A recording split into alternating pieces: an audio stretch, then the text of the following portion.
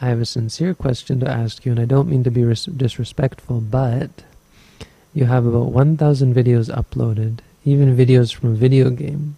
Could this be some sort of clinging to social media? Yes, it very well could be.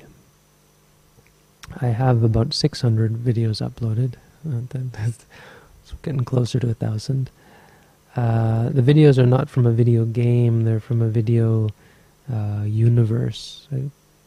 I guess they call it a game, but you can trust me, the people at that place, some of them see it as a game, but many of them are quite serious to use it as a platform. It was actually designed as a platform, mostly to play and find sensual enjoyment, but it's been used for many other purposes as well. There's a center that for victims of survivors of suicide. I was talking with this woman there. Universities use it for online collaboration and meetings and so on. So it can be used for other purposes, and I feel like I used it for other purposes.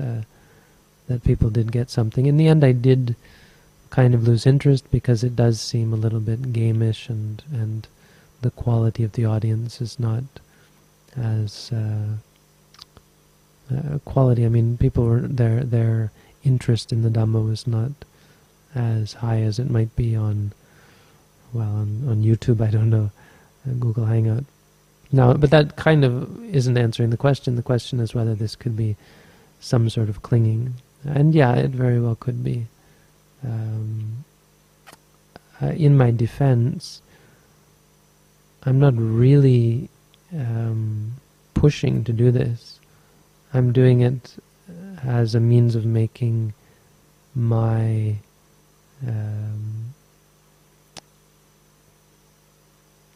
life, I guess you could say life, easier.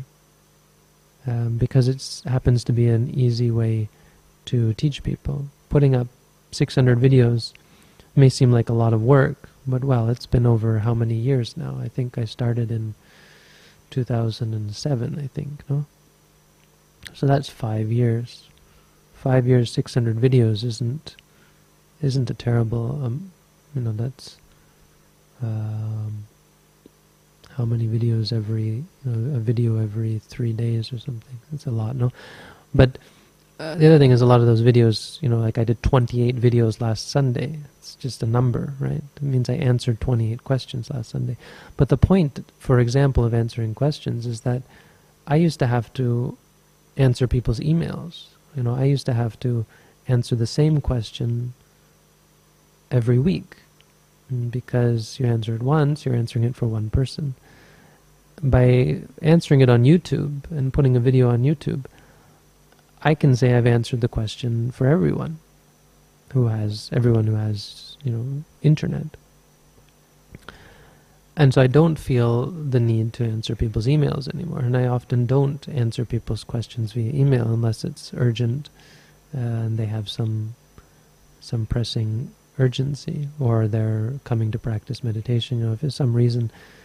But ordinarily I won't do it because I feel like I've done my duty. The question of whether one has to do this or not, does one have a responsibility to bring the Buddha's teaching to others? And I think I've talked about this before. From my point of view, I don't think you have a responsibility.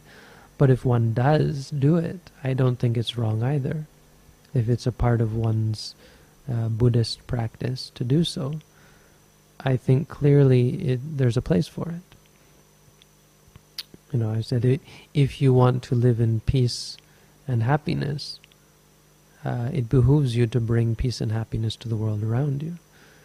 If you're living in a place off in the jungle somewhere where you don't have to teach people, then there's no need. There's peace and happiness in the world around you. The problem with using that model for all of Buddhism is it doesn't work.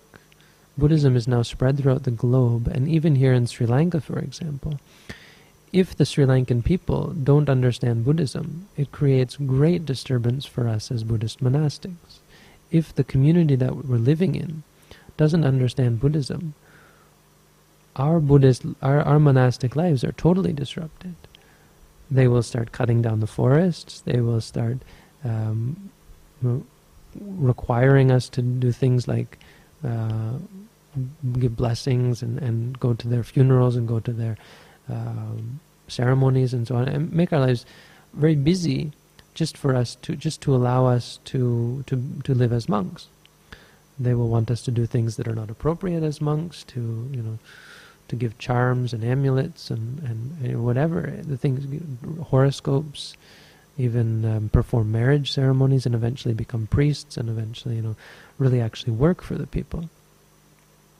If we don't teach them how to let go, how to become free, moreover, they will start becoming evil people, and they will go to war with each other, and they will require monks to enlist in the army, and so on, require monks to grow food, and so on, and make great difficulty for us. This applies to the whole world at this point, because now we're living in a global community. Our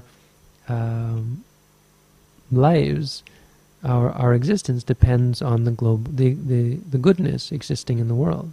Buddhism requires goodness to exist in the world. So there is an argument for it being our duty as Buddhists to protect the Buddhasasana. And one very important way of protecting the Buddhasasana is by creating goodness in the world. Because it's like a tidal wave. If you've seen the evil and corruption that have destroyed Buddhist countries, I think no one can deny the Khmer Rouge in Cambodia, how it destroyed Buddhism in that country, or not destroyed, but seriously set Buddhism back in that country. How war and colonization here hurt Buddhism. For example, when the British came to Sri Lanka, it would become, I don't know how it happened, but it would become incredibly important to teach Buddhism to the British, so that they can let go and see that this is a horrible thing that they're doing. For example, so I would say there is a defense to be made for spreading Buddhism. I simply see that this is a part of the community now. Now, I'm not Sri Lankan. I have to get a visa to stay here. I'm Canadian. And that makes me very much a part of the Canadian, the part of Canada, or the country, the Western society. Now, if I can't reach Canadian people, American people, then it's very difficult. If Buddhism doesn't reach there, it's very difficult for me to go home even to visit my parents. If I can't help my parents to understand, these are arguments that could be made in favor of this sort of thing. Now, if it's really something that I'm keen to do, to have a Google Plus hangout and to really keen to do these sorts of things, then you can see, well, it starts to be an attachment. Like the idea last week of holding interviews. Well, that's kind of getting across the edge, where you start to go out of your way to do Buddhist things. But simply defending Buddhism by means of spreading goodness, spreading truth, I think there's a defense there, because it certainly has happened by very wise and noble monks in the Buddha's time and since then, who have done their part to keep Buddhism alive. So that's my defense.